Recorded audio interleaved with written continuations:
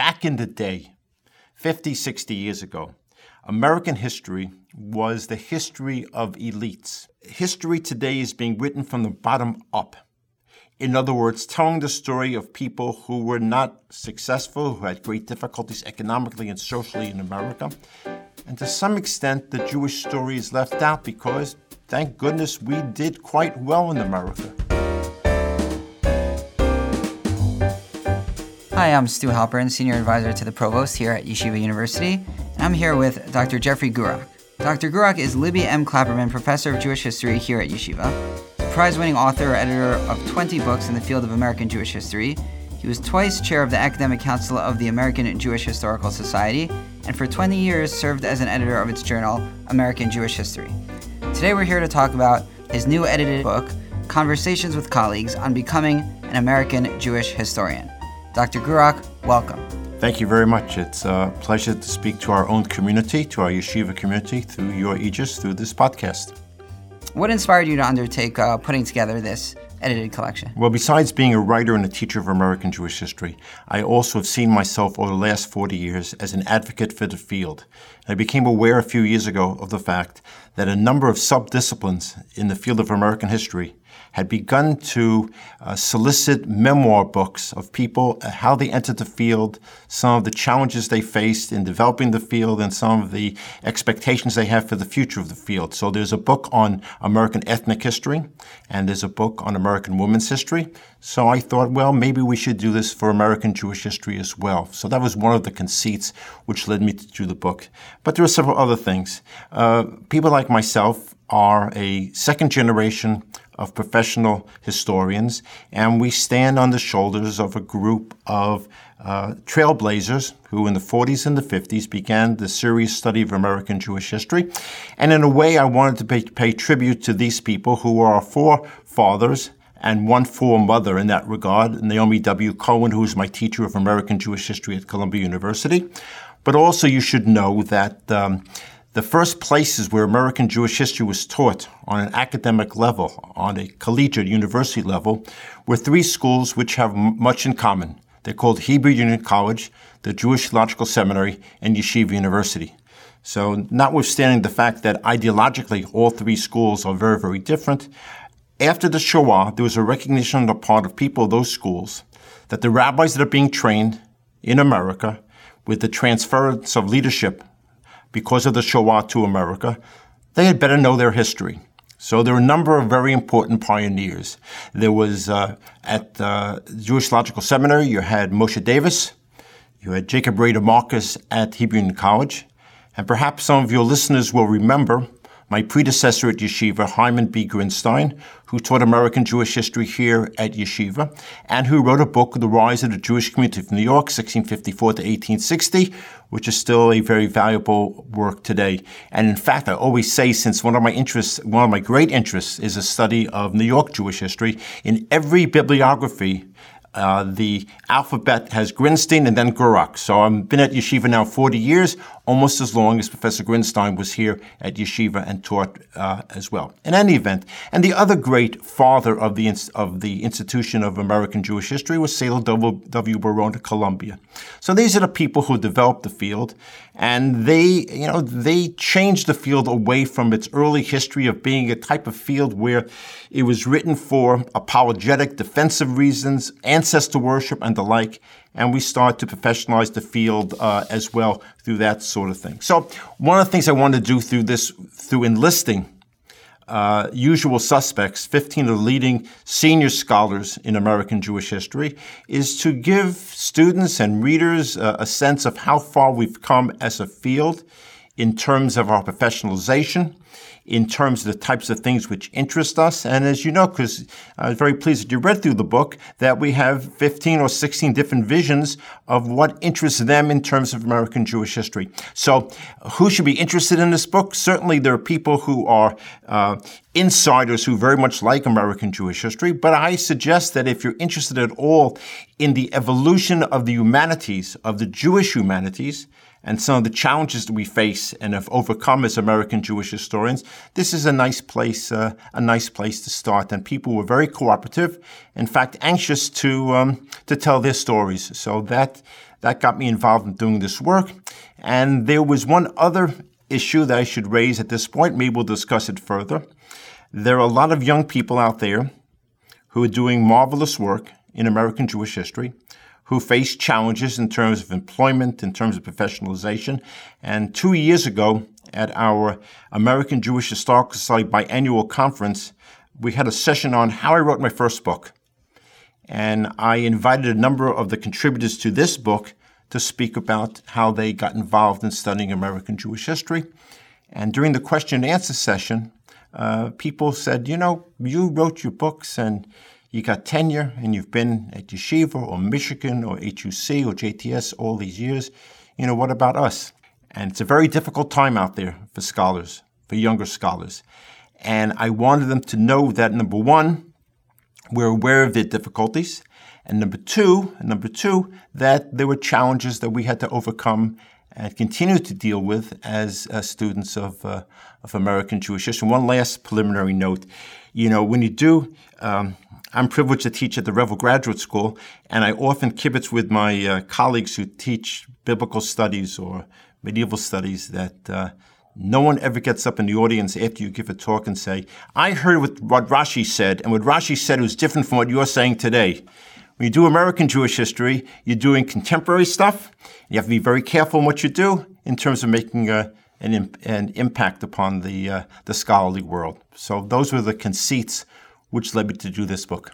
So speaking of the audience that you speak to and that you write for, the book recounts many areas of focus well documented by the scholarly contributors, including your own work on Jewish Harlem and Jews in sports, as well as others, Jewish women's history, including the fantastically titled You Never Call, You Never Write, The History of the Jewish Mother by Joyce Antler, as well as Diane Ashton's Hanukkah in America, Jonathan Sarna's Lincoln and the Jews.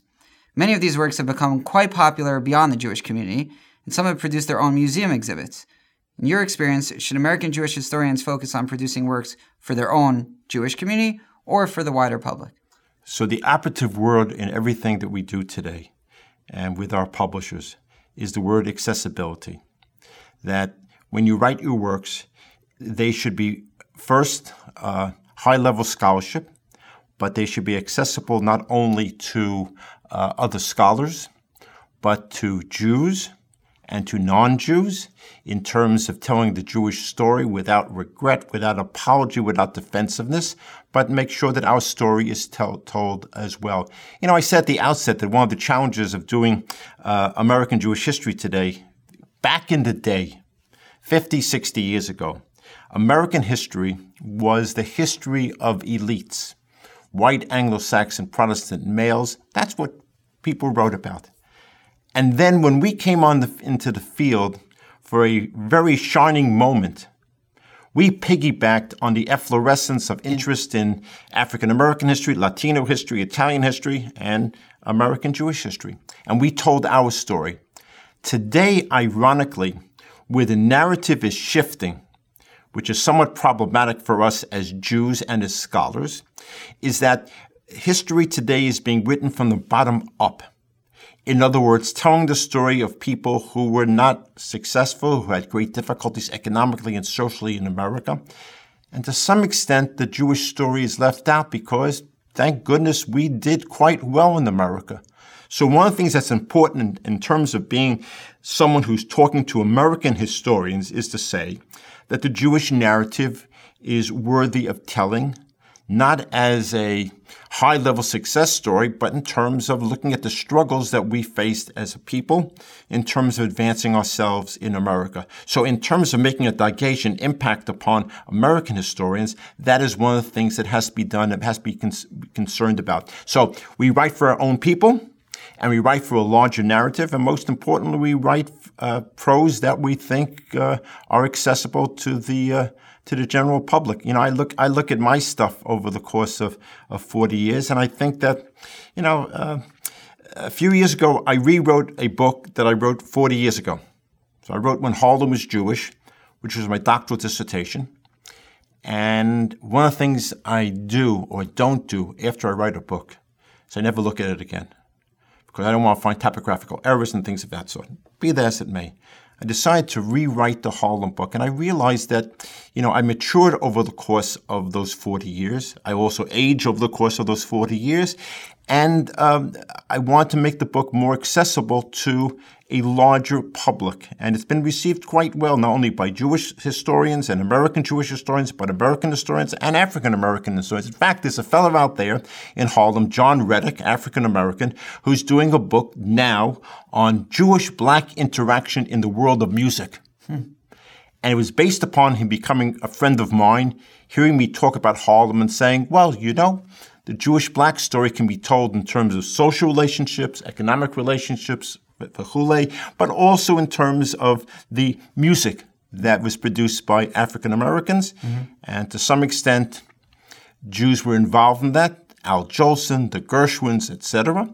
And that relationship needs studying. So he's picked up on my stuff and is writing as an African-American historian. So I think that's a very nice mixture of influences. But above all, the starting point and the finishing point is it's got to be accessible. We have to write for people, not only scholars, but for people, what we call the lay audience, a general readership who will be intrigued by that sort of thing.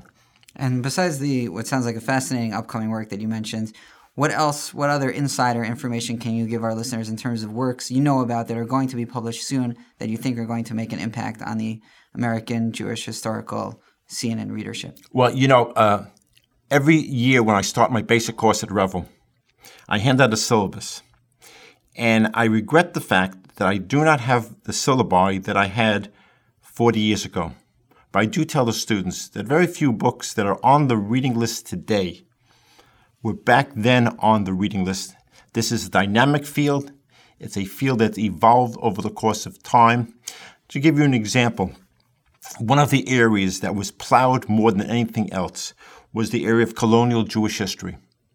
We thought, well, first of all, going back in the day, that was a type of amateurish history that was written to show that we were here at the time of the Mayflowers. And my joke is the Jewish perspective on the Mayflower was that if you think your ancestors came here on Plymouth Rock, that's okay. But there was a Jew waiting for you to welcome you to America. And that was part of the whole dynamic of proving that Jews were Americans who were here for the longest time. Due to the work of Professor Marcus and others, this was the first field that was professionalized. And I thought a while back that we did as much as could possibly be done in the colonial field. Lo and behold, people are now rewriting portions of that sort of history. There's a woman scholar at Brown University, she happens to be a librarian, named Holly Snyder, who's done work on at what point can we talk about community? The way we used to teach it was in terms of the first few synagogues that were established, but a lot of American Jews were not synagogued. A lot of American Jews were not members of synagogue. At least half of the population were not members of the synagogue because they were women. They didn't enter synagogue life officially to the longest time. And I'm not talking about aliyot or being presidents of shul. I'm talking about membership in the synagogue. So we're rethinking those types of things. There's a woman named Laura Liebman who's looking at the impact of Jewish mysticism, of all things, upon American Jewish life. So we're constantly rethinking that sort of activity. I'm proud to say that one of my former students, who got a PhD at Brandeis University, Zev Elif, is doing some very important work on the history of American Orthodoxy. And it's been said to some extent, probably overstated hyperbole, that I did a lot of work in that area. Well, I plowed that field a little bit. He's adding additional water and seeds and doing very important work in terms of, first of all, understanding 19th century American Judaism, not just American Orthodoxy, and other types of things. And I can go on and on. A third person teaches at Arizona State University, Gil Ryback. He's an Israeli who lives in America, is rethinking the history of American anti-Semitism on the Lower East Side. So there's a lot of interesting things being done by younger scholars who are standing to some extent on the shoulders of us, like we stand under the shoulders of these people who preceded us, and men and women doing this work. back in the day, I mentioned at the outset that you had Moshe Davis and Jada Marcus and Professor Grinstein. There was also Naomi W. Cohen, who was the first woman scholar, and in her day, she was the one and only. The only other person who dabbled in American Jewish history at that point was Lucy Davidowitz, whose main field was Holocaust studies. So she had issues in terms of being an American Jewish historian and also being a woman, gaining acceptance in the field. So she's part of that story as well. And you mentioned the American anti-Semitism and the history of it. Do you see your role as a historian as informing or opining on current events, accusations of or examples of anti-Semitism in contemporary America? Do historians have a role to play in the public sphere in terms of bringing to bear their knowledge in the way we think about today's pressing issues? Well, first of all, American anti-Semitism is an issue that should be addressed by the Jewish community, and it's addressed well by our various defense organizations. What we can do as historians is provide background and interesting perspective. And I'll just share one perspective that I have that I've been talking about recently. So we're speaking now in the summer of 2018. It is an era where there's the reemergence of the emergence of the alt-right, which to some extent is the reemergence of forms of virulent anti-Semitism. But you have to have some perspective on it. A lot of people don't know that one of my favorite places in New York was called Madison Square Garden, the old garden on 49th Street and 8th Avenue. In 1939, Washington's birthday was a day where the German-American Bund had a rally with gigantic flags, American flags, and pictures of George Washington and Adolf Hitler. You have a German-American Bund, you have the silver shirts, you have virulent forms of anti-Semitism. So what I'm saying here is that American Jewish defense organizations and Jews in general should be vigilant and understand what the problem is and fight back against anti-Semitism. But you also have some perspective on how far we've come in terms of a community. In this book, there's all sorts of autobiographical stuff which I asked people to write about. So I wrote about my family and growing up in my neighborhood and things of that sort. So one of the things I didn't write about, but I'll tell you in terms of anti-Semitism, that in 1942, before my father was scheduled to go into the American Navy, he and my mother went on a last vacation to New Hampshire, the height of the off-season. And they came to a hotel. I wasn't born yet. This is a family legend, And the hotel had a sign, no Jews, dogs, or consumptives allowed. And since it was the height of the off-season, they were going to let Leah and Jack Gurock into the hotel, identifiable Jewish first names, if not last names. And my father gave them the equivalent of the Bronx cheer. They went someplace else. In my entire life, I've never experienced this sort of social anti-Semitism. And, part of my cachet here at Yeshiva that for a while I was involved off and on with our athletic program, we go everywhere and we're accepted. And that's one of the challenges of American Jewish life, more than fighting against anti-Semitism. How do you live a robust Jewish life in a country which accepts you?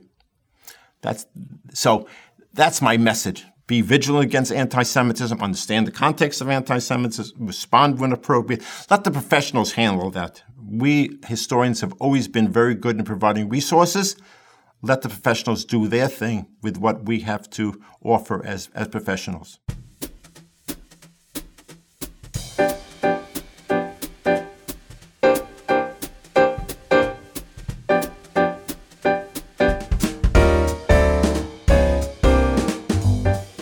So we've talked a little bit about the past. We've talked just now about the current state of affairs. The risk of falling into the trap that one of the contributors mentions about how people often ask historians about the future. I'm going to walk right into that trap and say, what emerging trends do you see on the American Jewish scene? Dizzy Dean once said that if you make a prediction and you're wrong, you're a fool. If you make a prediction and you're right, well, that's just darn good predicting. So I'm reticent about making predictions. And this sort of question is never asked of my people who study biblical history or medieval history because the answer's already there. Also, when you take a story, like in my Harlem book, up to the present day, things are constantly changing. So you pray that nothing happens while the proofs are being edited because things are constantly evolving. But having said that, the issue of American Jewish survival in this country is not a question, at least to my mind, of anti-Semitism devouring us. And when you say this to people at a cocktail party or a kiddush, well, they'll say, well, what about Spain? What about Germany? And things of that sort. To my way of thinking, we've never been freer as a diaspora community. And again, the story about my parents in the hotel says a lot about the way it was for second-generation Jews as opposed to third, fourth, and in my case, I have grandchildren who are fifth-generation American Jews. The issue for American Jews is, are we going to survive as a community under a condition of great freedom?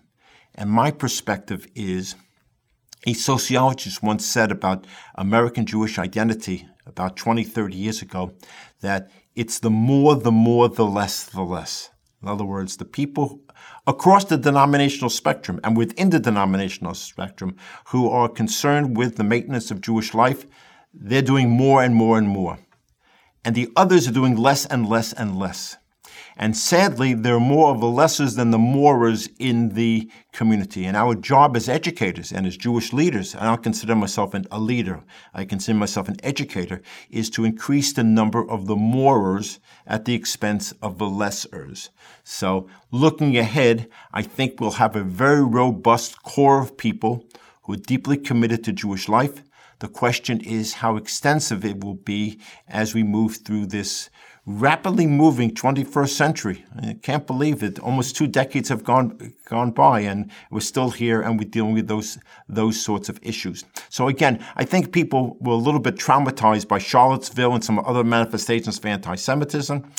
The ADL came out with a report that said that anti-Semitism, the number of incidents were higher this year in comparison to 1979. Well, that's not 1942. So we're living through a very dicey era, but the greater issue for us as Jews is how do we maintain our identity in a largely accepting society? That's our challenge. Now, final question. What's next up for you after this work? Do you have anything else that you're working on currently? I'm always working, and one of the nice things about teaching at yeshiva, I should say, is that many colleagues of mine who teach Jewish studies around the country, they teach all sorts of subjects which may not be in their wheelhouse. At yeshiva for 40 years, replacing Professor Grinstein, I've been allowed to teach American Jewish history almost exclusively. So all my work is in American Jewish history. Now, after 41 years at yeshiva, I'm writing a book where Jews, American Jewish history, where Jews are not central. It is a story, interestingly enough, of the neighborhood that I grew up in the East Bronx, which was Italian, Irish, and Jewish, blue-collar, low-middle-class neighborhood. People who couldn't afford or didn't want to move to suburbia, totally white neighborhood. A lot of people don't realize how segregated New York City was for the longest time. It's not until 1969, by which time I've grown up. I lived there from 1948 till 1967, 68.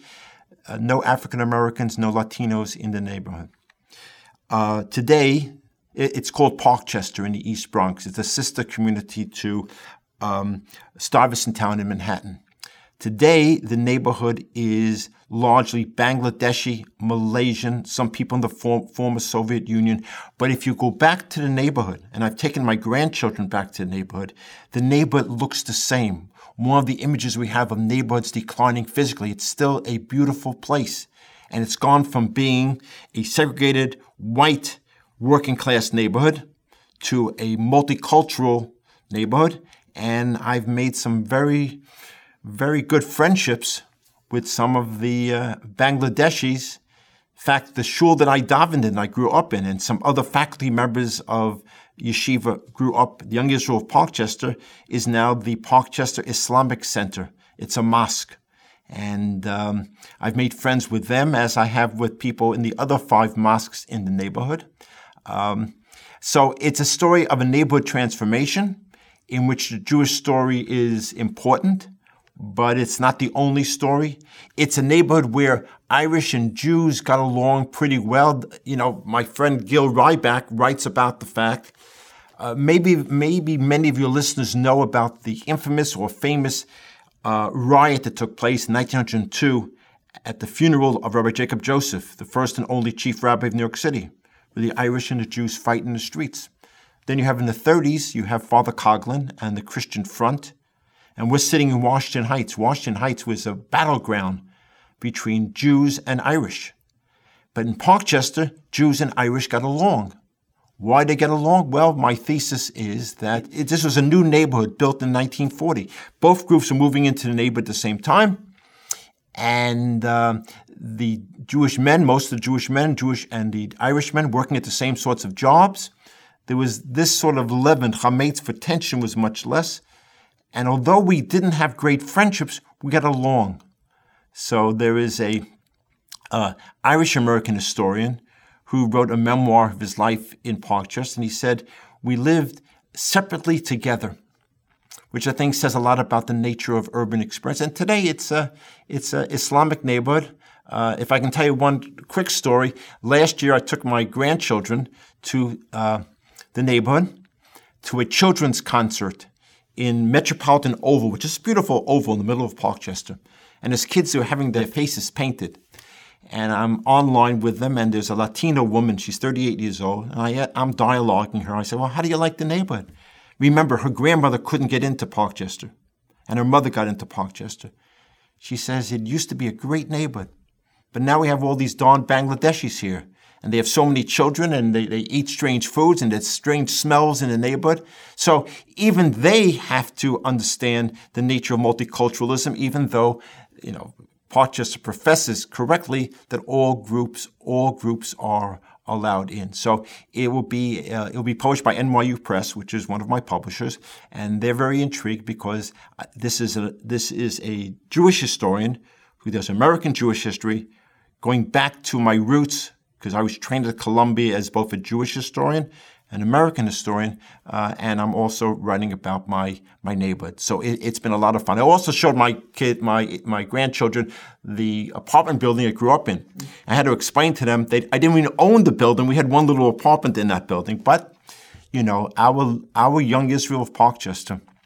And you know what? I have to say this also. Of all the things I've done at Yeshiva, one of the things I'm most proud of, strangely enough, maybe not so strange, is that before the shul closed, we saved all the records of the shul.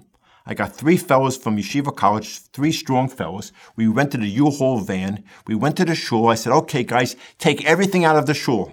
And we saved all the records, and they're now safe in our archive in forever. And not knowing that 15 years later, I'd use them in the book. So one of the things that I looked at in studying Young Israel Parkchester is at what point does the Rabbi Schwartz start asking people, we need 3 men for a minyan. And it starts with a little request, and ultimately he pleads for men to come to the minyan. As the Jewish population is not driven out of Parkchester, we just aged out of my parents' generation aged out of Parkchester.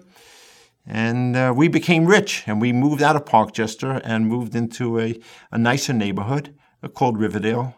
And in fact, the synagogue I belonged to in Riverdale, in many respects, is a successor synagogue to Young Israel Parkchester because, like all immigrants, we moved into a new neighborhood. We wanted to daven with people we grew up with.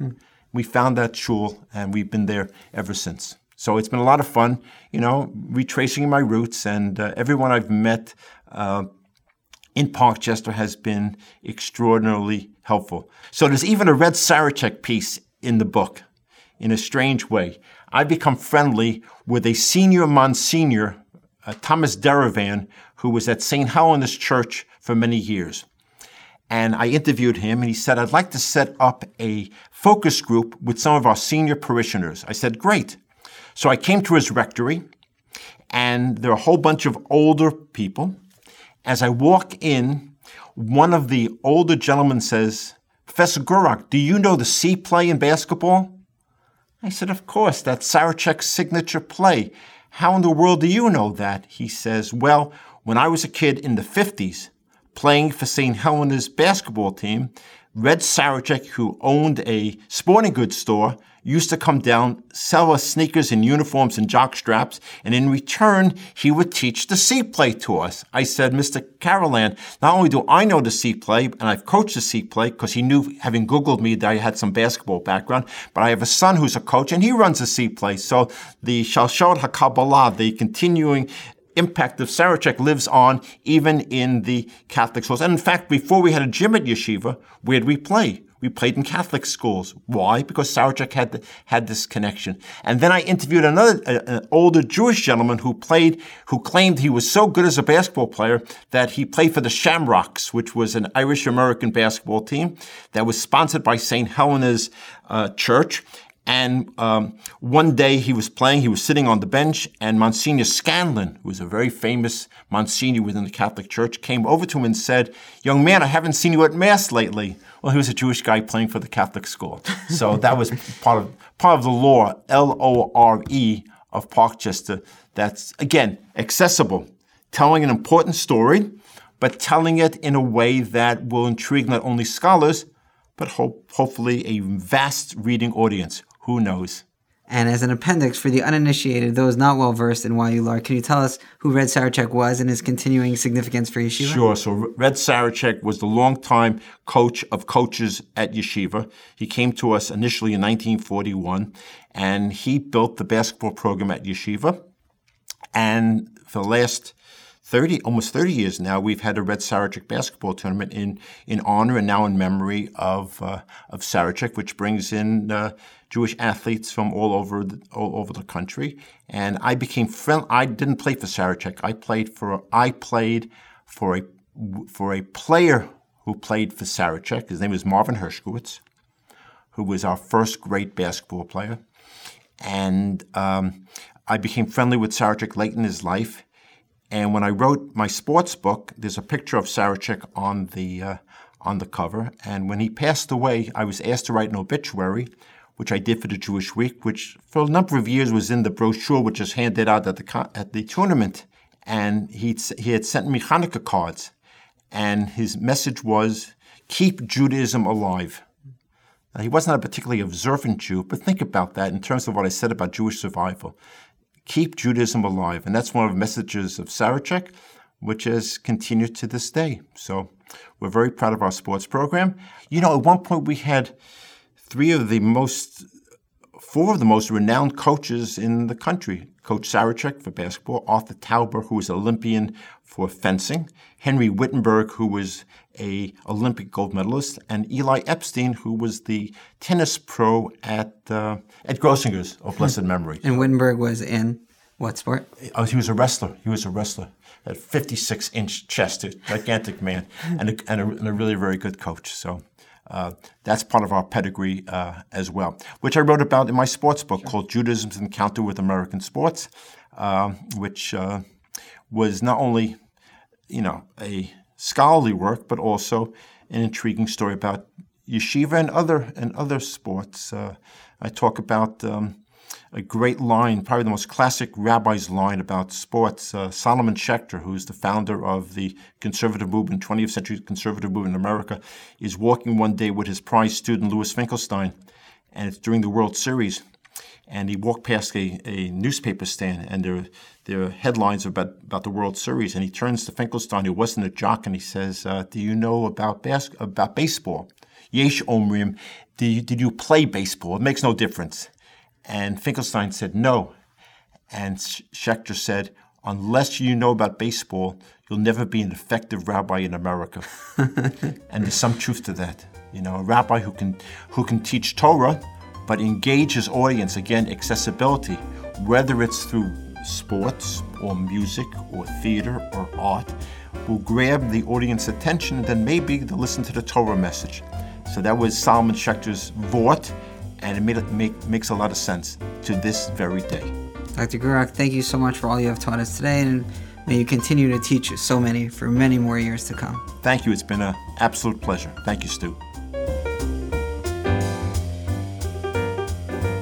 Thank you for listening to this episode of Scroll Up, a Yeshiva University podcast. Please be sure to subscribe to us on iTunes, Anchor, Stitcher, or anywhere else you get your podcasts. This episode is produced by Stu Halpern and David Chabinski and edited by David Chabinski. Until next time.